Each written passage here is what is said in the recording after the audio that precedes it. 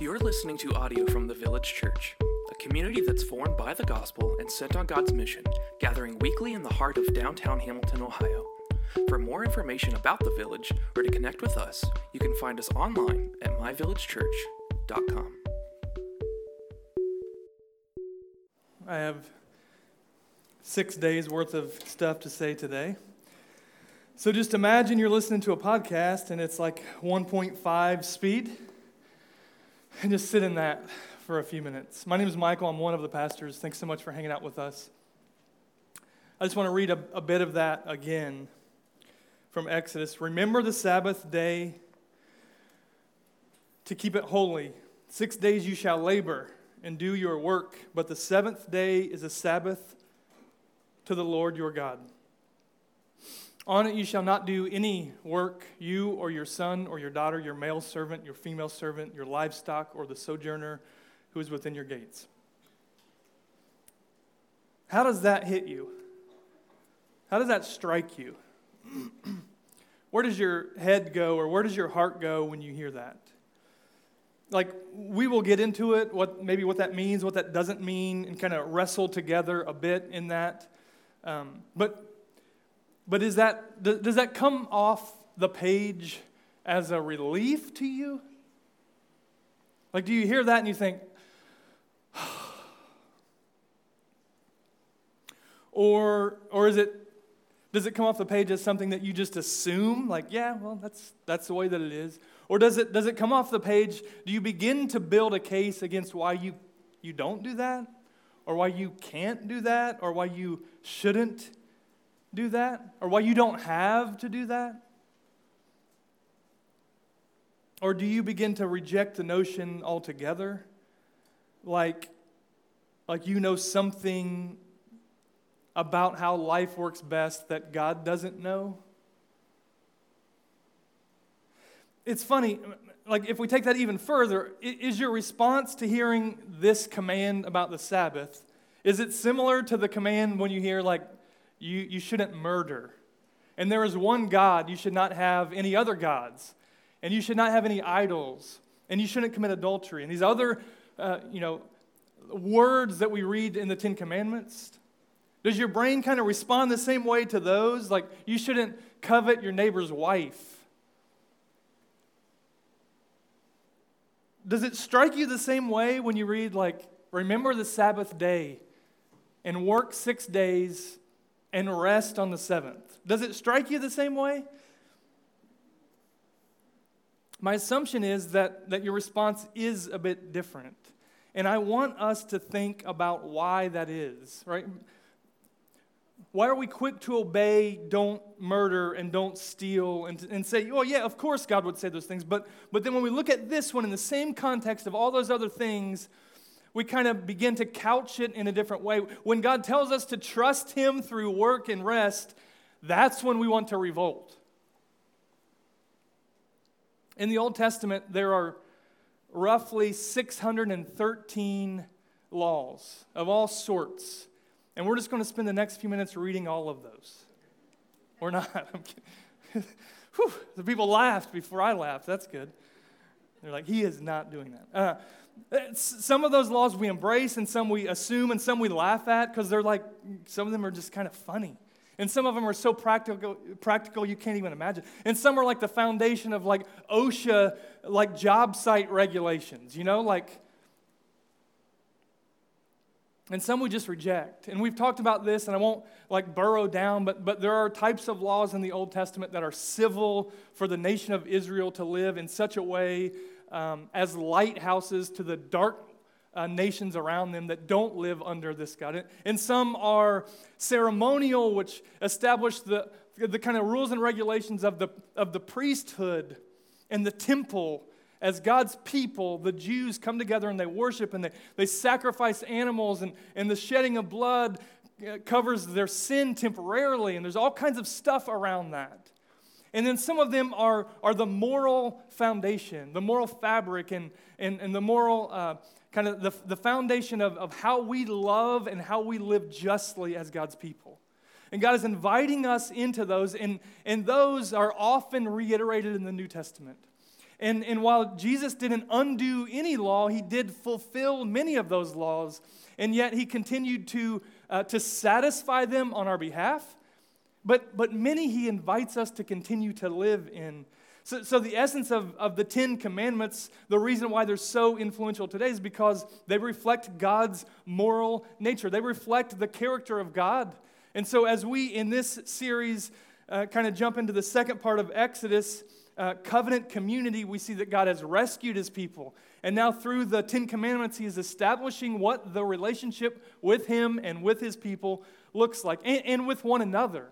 And so this that we look at today, this fourth commandment, remember the Sabbath, it invites us to live in a way that understands work and rest in a little bit different way. I want to read in Mark. Well, I'll give you a bit of a highlight. In Mark chapter 2, so Jesus would come, quite a long time later after the 10 Commandments are established. And when Jesus came, he spoke to this. And there were some people, the Pharisees, and they were Jews that loved the technicality of the law, but they missed the heart of the law. And so there's this instance where Jesus is walking with his disciples in Mark 2, and they pluck some heads of grain, and the Pharisees say, "Who are you, and why are you breaking the Sabbath?" And Jesus reminds them, he says, "But don't you remember your boy David, King David, who's like heralded as the great king in the Old Testament? Do you remember when David came in and he was hungry and his kind of troops were with him and he stole basically the equivalent of stealing communion like on a weekday, and he ate because he was hungry? Do you remember that? And do you remember he did that on the Sabbath?" And then Jesus says this. He says, and he said to them, "The Sabbath was made for man, not man for the Sabbath. So the Son of Man is Lord even of the Sabbath." Like, we get to embrace that. And if we get that, then man, when we hear that command to work hard and rest well, it will bring to our hearts a sigh of relief. Not a burden, not something that we kind of trick ourselves to diminish. And so the big idea that we're looking at in this sermon, in this text today, is this: the rhythm of work and rest is from God, and it is for good. The rhythm of work and rest is from God, and it's for good. It's not something to be neglected. It's not something to be feared. It's not something to be kind of technicality away, right? It's not something to be demanded, nor is it a heavy burden, but it is good, and it is from God. Imagine with me for just a second a society that kept the Sabbath. Imagine the Sabbath is on a Saturday, which it was for a long, long time. When Jesus rose on Sunday, kind of all that shifted, and so most people celebrate Sabbath as a Sunday, which is a little difficult because I'm working right now, right? And so neither here nor there. Imagine it's on Saturday, and on Friday night, people leave work and people are getting things done. Just imagine the city is abuzz, and I know when I leave the office or wherever I'm working at throughout the week, every single day I'm like typing stuff like, I've really got to go. Like, I'm just working, and I know Matt's the same way, and Scott's, we work until the last second, and it's like, okay, we close it up and go home, and we start work again in whatever that context looks like. Imagine that ramping up. Everything's going on. It's a Sabbath Eve, and everything's frantic. It's the storm before the calm, right?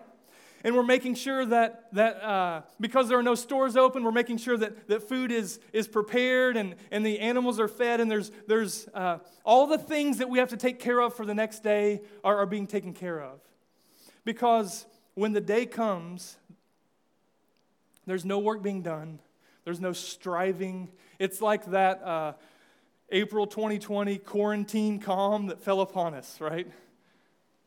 Every week, predictable, established, hard work to protect, and yet it is.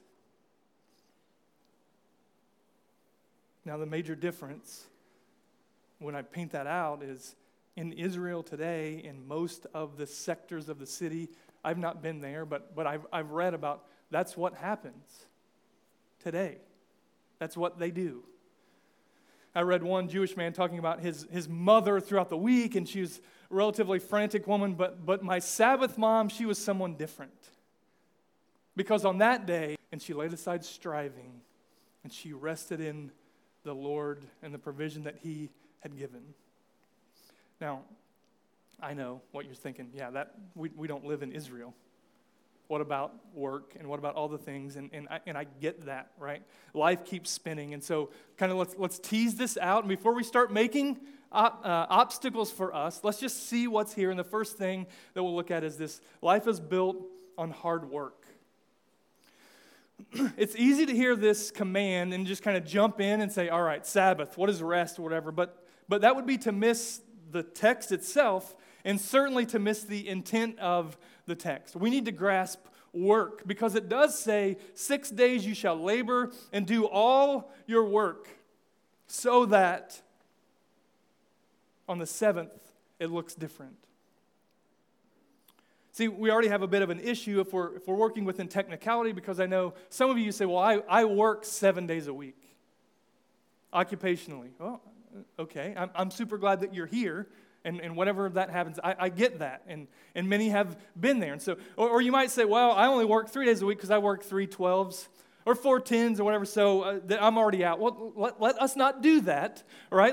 Let's just see what this looks like. And some of you might say, well, I don't work at all, but yet you know that at home it's 24/7 nonstop work. And so all of those things, God is not unaware of your situation when He kind of builds this out as the fabric of His community, right? Life is filled with hard work. And maybe we can just sit there for a second. Like from the time you're this big and you're going to elementary school. Look, I would just encourage you as a parent, man, don't belittle the pressure that your kindergartner feels. Because they don't care about your house payment. And they don't care about whatever deadlines you have, but they have their own toil. And it's just as important to them as whatever you think is more important in your own life. So that little kindergartner comes in and there's social stuff and there's school stuff. And you move on and as elementary, the social aspect and the academic aspect, those things. And then maybe you get a little older and you have sports and theater and dance and academics as a teenager. And then you have to start figuring out all of your life. And then maybe you graduate high school and maybe there's more school and you go to college and it's heavy and it's weighty and you're figuring out all of the things and it's like it just never stops. Or maybe you go into the workforce and you get a job and you are slave to the man who seems to own you so that you might make a day's wage. And then as you maybe get older or you begin to buy things. Maybe you buy a home or a car, and then it's like, that's a great thing. But then you have to maintain that thing, and you're always fixing something, and you're always mowing something, and you're always repairing, and always cleaning. And like it's really tough, and there are bills to pay, and taxes are due, and all of and your kids need braces, and what do? Right? Just all the things of life, and it gets really difficult. Life is hard, and there's just so little of it that isn't fueled by or surrounded by or built upon hard work. And that's why vacations are like the highlight. That's why we show people pictures of vacations and not like just an average Tuesday. Because vacations are like this idea where we can just stop striving for a long weekend or for a week. And I know vacations are exhausting because you have to take the stuff down to the beach and carry all the things, and you have to clean sand out of your car for the next 7 months, right? But here's the thing. Work is from the Lord. Work is from the Lord. It's easy to think that that's part of sin's work and the brokenness of creation, but before sin came, Adam has a job. He has a job before sin worked through him and before he rebelled and sent rebellion throughout all of creation and broke the relationship between him and God and him and his wife. Before all of those things, he worked and he delighted because he walked with the Lord. He had to guard and keep, to cultivate and protect God's creation, and that was good. I want to read a few passages, and today I'm reading more than probably I ever do, but Proverbs 6:6. Go to the ant, O sluggard. The CSB says slacker. All right, maybe that's more helpful. Consider her ways and be wise. Without having any chief, officer, or ruler, she prepares her bread in summer and gathers her food in harvest. That's the ant. How long will you lie there, O sluggard? When will you arise from your sleep, a little slumber, a little folding of the hands to rest? And poverty will come upon you like a robber, and want like an armed man. That's what Solomon says about work. It's godly wisdom, and those who misunderstand the value and the nature and the design of work. What about Paul in 1 Thessalonians? Clearly the Thessalonians had an issue with laziness because I'm going to read two quotes. The first one is from 1 Thessalonians 4. Now concerning brotherly love, and you have no need for anyone to write to you, for you yourselves have been taught by God to love one another. Easy, right? For that indeed is what you are doing to all the brothers throughout Macedonia. But we urge you, brothers, to do this more and more, and to aspire to live quietly, and to mind your own affairs, and to work with your hands as we instructed you, so that you may walk properly before outsiders and be dependent on no one. Hard work is an act of brotherly love. It's an act of loving your neighbor. And he's saying, look, as Christ's redeemed community, work hard. And look, none of this is saying that you don't have difficult times. And it's not diminishing the responsibility of the church to be the church and to meet one another's needs and to care for one another. But this is saying that you have a responsibility, and that responsibility is to work, to provide for you and your family. Because he writes another letter, and this is what he says in 2 Thessalonians. Now we command you, brothers, in the name of our Lord Jesus Christ, that you keep away from any brother who is walking in idleness and not in accord with the tradition that you received from us. Idleness, laziness. For you yourselves know how you ought to imitate us. Before we were not idle when we were with you, nor did we eat anyone's bread without paying for it. But with toil and labor we worked night and day, that we might not be a burden to any of you. It was not because we did not have that right, but to give you in ourselves an example to imitate. For even when we were with you, we would give you this command: if anyone is not willing to work, let him not eat. For we hear that some among you walk in idleness, not busy at work, but busybodies. He's got jokes. Now such persons we command and encourage in the Lord Jesus to do their work quietly and to earn their own living. So what of all that? Well, here's the thing. When you feel the weight of life and it feels like you press and you push and you pull and you work hard and it's almost as if you're being opposed by life itself, that's okay. You're not alone in that striving. If you feel like the world expects you to work and do more and go and go and go, and the demand is to produce and produce and produce, that's okay. One, because we get to work hard, and two, because in our striving to do that, sin does have its way. And it is broken. Right? In context, if you think about the labor that God's people were under Egypt, before God rescued them, there were slaves in Egypt, and it was more, and it was all about production and productivity. And God, Pharaoh, I'm going to roll in a different way. Like work is good, and we get to work hard, and we get to rest as well. They, like we, forsook that gift. Because work is woven into the fabric of humanity, like anything else, we can swerve left and we can swerve right. And some will love work so much that it defines you. So you can't put it down. Because if you put it down, then you let someone down, and then they will think something of you. And some will swerve the other way. Some will loathe work so much that it defines you. And the ants' work ethic would put you to shame.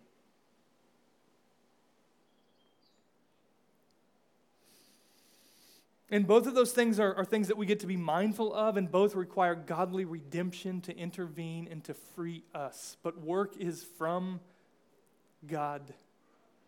And the difficulty and the weight is sin's work to oppose work as a gift and to name it a God.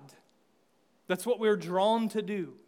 And we see as a result of sin that man will sweat by the brow to provide, and it will be hard work, and women will struggle with her desires and through the pain of childbearing. Before we consider rest, we get to embrace this idea of work. And maybe here's a loose definition that I will throw your way. Making provision by contributing to the good of society, using our gifts and skills to advance God's glory and humanity's good. Like when I think about my work as something like that, it feels a lot different than like that thing I have to do when I get up in the morning. Work, it's an opportunity to make provision and to contribute to the good of society by using the gifts and skills that God has given me to advance God's glory and humanity's good. Second thing that we get to see. Hard work is made sweeter with hard rest.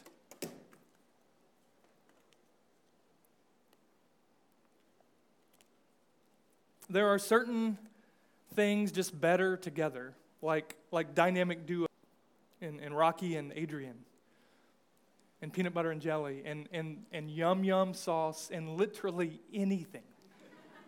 Like, I don't know if I'm like a barbecue guy. Like, I put it on everything. But yum yum, oh my, it is, you need to get your hands on some of that. It's so good. So if work is part of the baseline of life, and I don't mean like the baseline, I mean like the baseline, right? If work is part of the baseline that kind of drives the rhythm of life, then rest is like Corey over here on a guitar solo, or one of the vocalists on some unexpected sweet vocal run. That's what rest is. They work together, right? When I was in third grade, I had this music teacher, Mrs. Wodle. Mrs. Wodle, if you're out there somewhere, if you're watching this, if you're alive, I don't know, but hey, thanks for the illustration today, right? She would start every class off with a classic, maybe, I don't know. Hello, boys and girls. And we would say, hello, Mrs. Wodle. And then as she taught quarter notes and half notes and eighth notes and all those things, we would do tas and TTs. Liz is like, yes, I love this. I should have had you teach this part, Liz. So we would do ta, ta, ti, ti, ta, right? And we're doing eighth notes, ti, ti, ti, ti, ti, ti, ta. And my favorite was like the whole note, ta, ah, ah, ah. But what I really loved was the rest. Ta, ta, ti, ti, ta. Ta, rest. Ta, ti, ti, ta. Imagine a song with no rest. Just endless chorus of chords and beats and vocals, consecutive with no space for it to breathe If you talk to a musician, they're going to, especially if you talk to a drummer, they're going to say things like, you need to give it room to breathe. And what it means is just, you need to give it rest. Or imagine an artist that just used all their paints in every painting, just all of them together all the time. Or a chef who just put all their ingredients and all their herbs in every single dish. No. Imagine a life that was filled with work, with no pause to enjoy the fruit of whatever it is that you're working for. Remember the Sabbath day to keep it holy. 6 days you work, but the seventh day is a Sabbath to the Lord your God. On it you shall not do any work. And he goes on and he says, for in 6 days the Lord made heaven and earth, the sea, and all that is in them. And on the seventh he rested. And to be clear, we as a church preached through the attributes of God 20 weeks in the last couple years. And when we get some handles on who God is, we begin to see that he doesn't need rest. But you do need rest. Just like Paul said, look, be imitators of us. We could have asked you for food, but we didn't. Why? So that you would imitate the way that we live our life. And so God, He sets us up. Him not needing rest, he can do anything. And there's not like a day's labor that God could do that at the end of it, He would have even one sliver of an ounce of energy. Oh my, I just need to sit down for a minute. Yet He did this for us. The command is to remember the Sabbath. That's pretty significant. The command is not just to do the Sabbath or to keep it. The command is to remember the Sabbath. And if the Sabbath means to cease or to rest, or kind of my favorite working definition that helps my brain the most is to cease striving. Oh man. Just saying those words.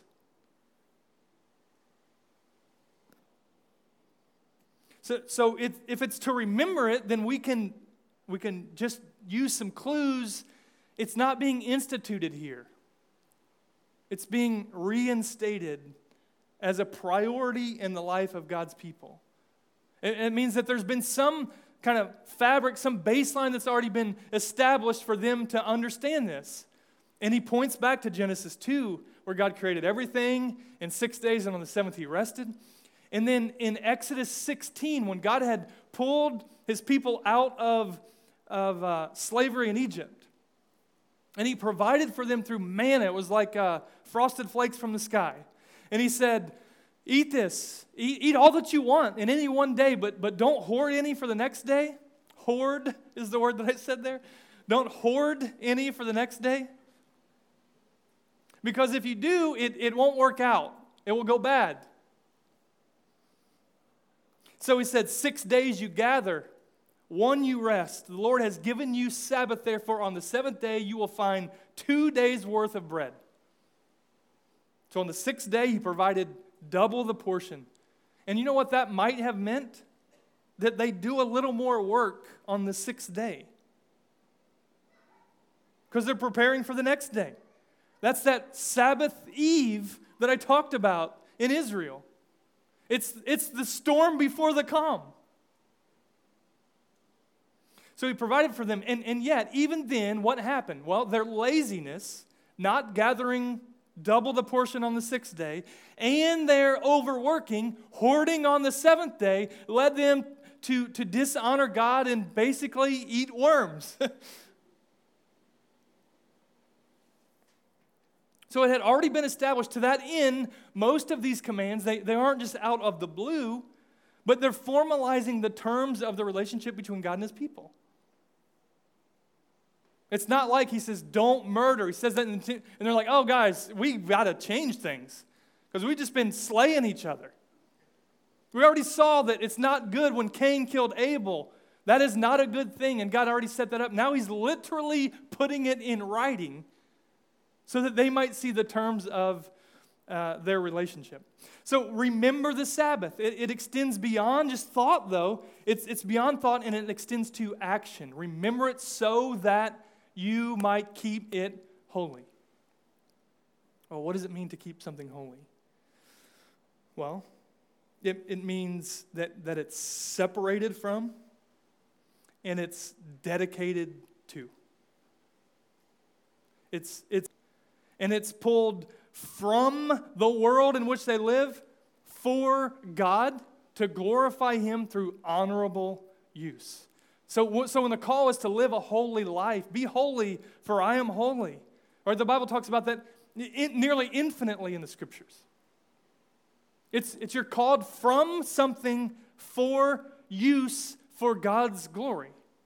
And so work 6 days, rest on the seventh, be pulled from the world in which you live, and be set aside for me to live in a way that honors and glorifies my name. So the rhythms of Sabbath creation, He modeled it for us, and not out of need for Himself, but out of need for us. So before sin entered, God established a day of rest from the gift of work. And certainly now that sin has entered, we need it more than ever. So what does it look like? And we'll talk about this at the very end, but what does hard rest look like? What is it actually calling us to do? Well, in this text, He says, don't do any work. You or your son or your daughter or your male servant or your livestock or the sojourner who is within your gates. I heard somebody recently talking about they felt bad having their Roomba, clean their floor on the Sabbath because that little robot's working. But we don't have to technicality this. We just get to get at what's going on here. And so I'm going to throw a slide up here. I encourage you to take a photo if you have a camera with you. All right? It's very small. I understand. I hope you have some high-res stuff. Look, this is just a buckshot of a handful of passages. This is what's remain each of you in his place. 6 days work, but on the seventh rest. In plowing or in harvest, you shall rest. Okay. It's like provision. We can see some grocery analogy. We can see some agricultural analogy. Kindle no fire in your house. Don't know what to do with that one. There's a guy, this is a paraphrase, it doesn't actually say guy gathering sticks on the Sabbath, but there's a guy gathering sticks on the Sabbath, and you know what? God commands that he's put to death. Okay? Don't sell grain or wheat, all right? So no carbs on the Sabbath. Treading winepress and bringing heaps of grain, loading them on semi-trucks, well, it says donkeys, on the Sabbath. You are bringing wrath upon Israel by profaning the Sabbath. Do not bear a burden on the Sabbath or bring it in by the gates. 6 days you shall do work, but on the seventh day you shall rest, that your ox and your donkey may have rest. See, I love that because this is about all of creation flourishing. And the son of your servant woman and the alien, I don't think that has Martian, more like sojourner, may be refreshed, although it probably applies to Martians as well. See, it isn't a stretch to get here that we are not slave to the Sabbath, but it exists to serve us. So let it serve us. See, I hope by this point you're still confused, but how? But I want to. And look, you're probably going to leave in 30 minutes, and you're probably still going to be saying the same thing.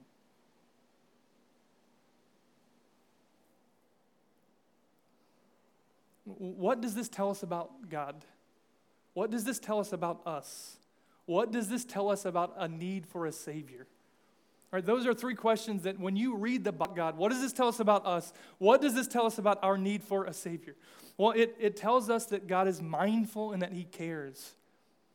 It tells us that He is the best King that the world has ever known. It tells us that we need Him and we need rest.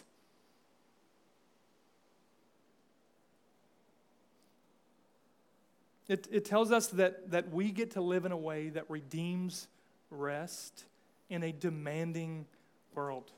And look, I know you probably lean towards over or under as it relates to work. And God invites us to submit to Him in a way that lets the two work and rest, that lets them dance. And it seems as if hard work partner hard rest. Look, Sabbath is not justification for your laziness.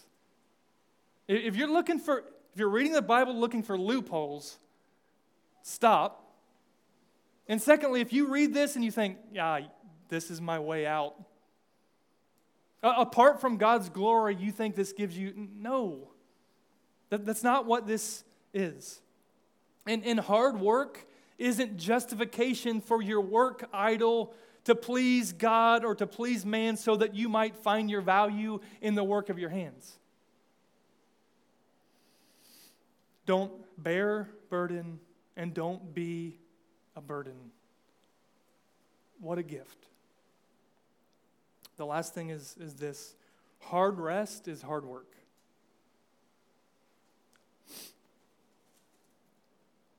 If this is commanded and commissioned by God, and if Jesus affirms the Sabbath as good and for us and Himself as Lord of the Sabbath, then to not go hard to create time and space to cease striving is to not trust God.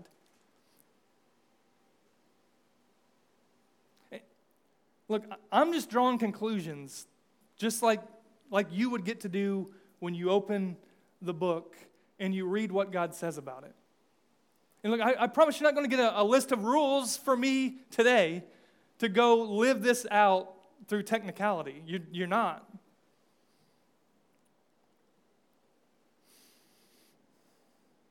But there are some lies that we believe.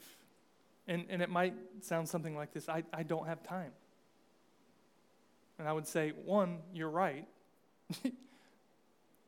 Time is not in your hands. You are right.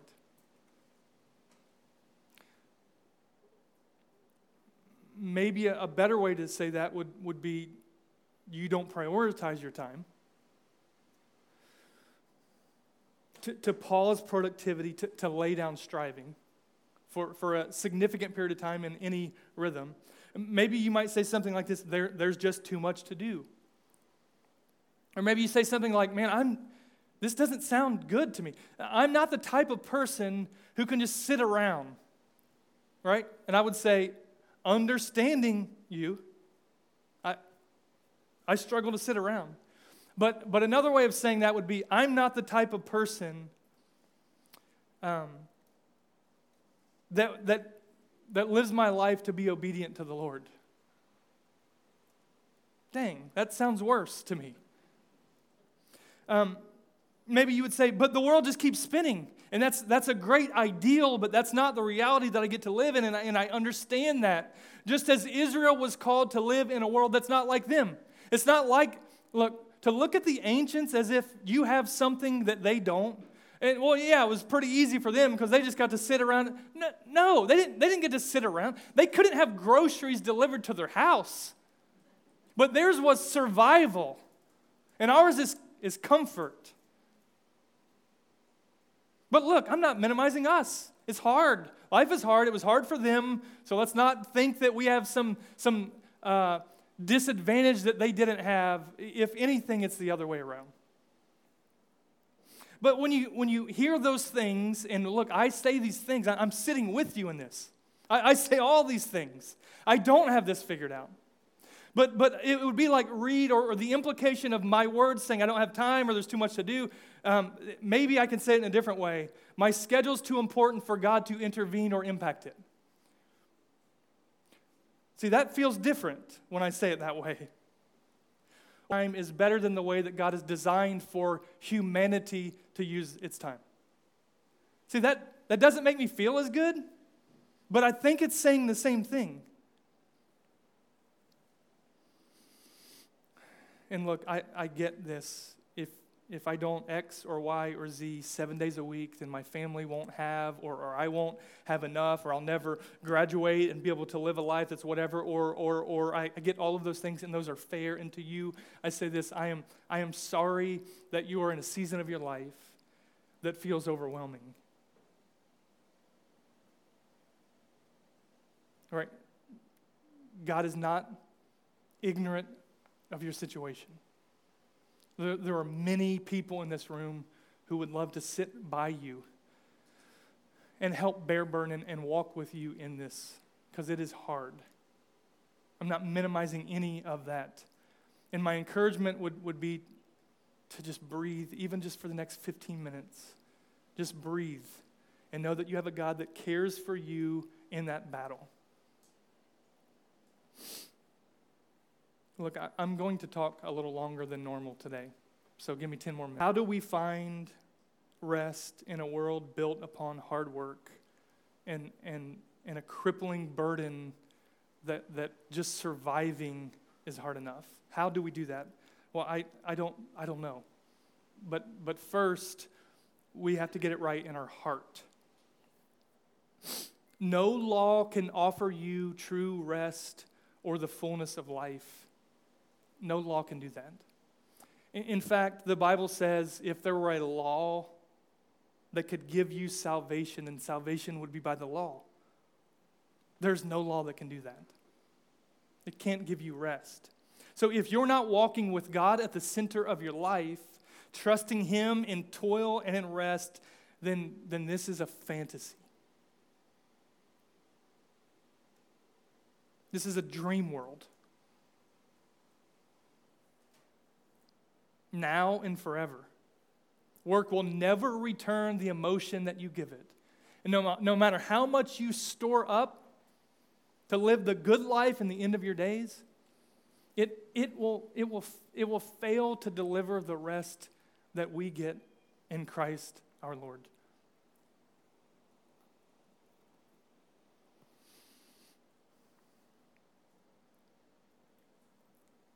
Work will never return the emotion that you give it, and rest will be a vapor, a pipe dream.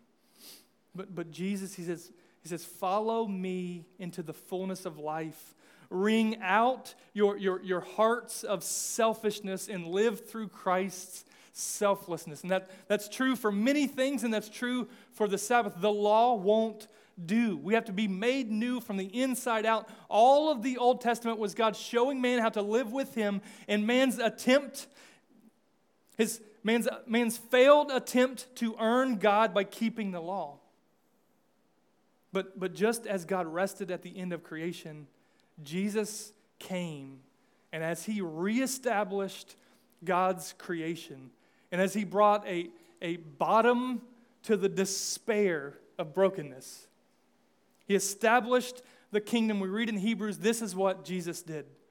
In Hebrews 10, and every priest stands daily at His service, offering repeatedly the same sacrifices which can never be offered for all time, a single sacrifice for sins.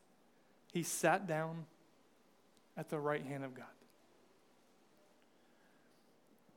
That means that Jesus is the end of striving to please God, and Jesus is the end of striving to please neighbor. That frees us to glorify God with hard work, and it frees us to strive to rest well because it is good, it is obedient, it's an act of trust, and it cuts against the culture that praises work as God. That's the heart that we get. And the second thing is we get to get it right in our rhythms. Well, what do I do? So what? I get all of this, Michael. So what do I do? Well, this is my encouragement. Pursue regular rhythms of hard work and consistent rest. And I know you have a million questions. What does that?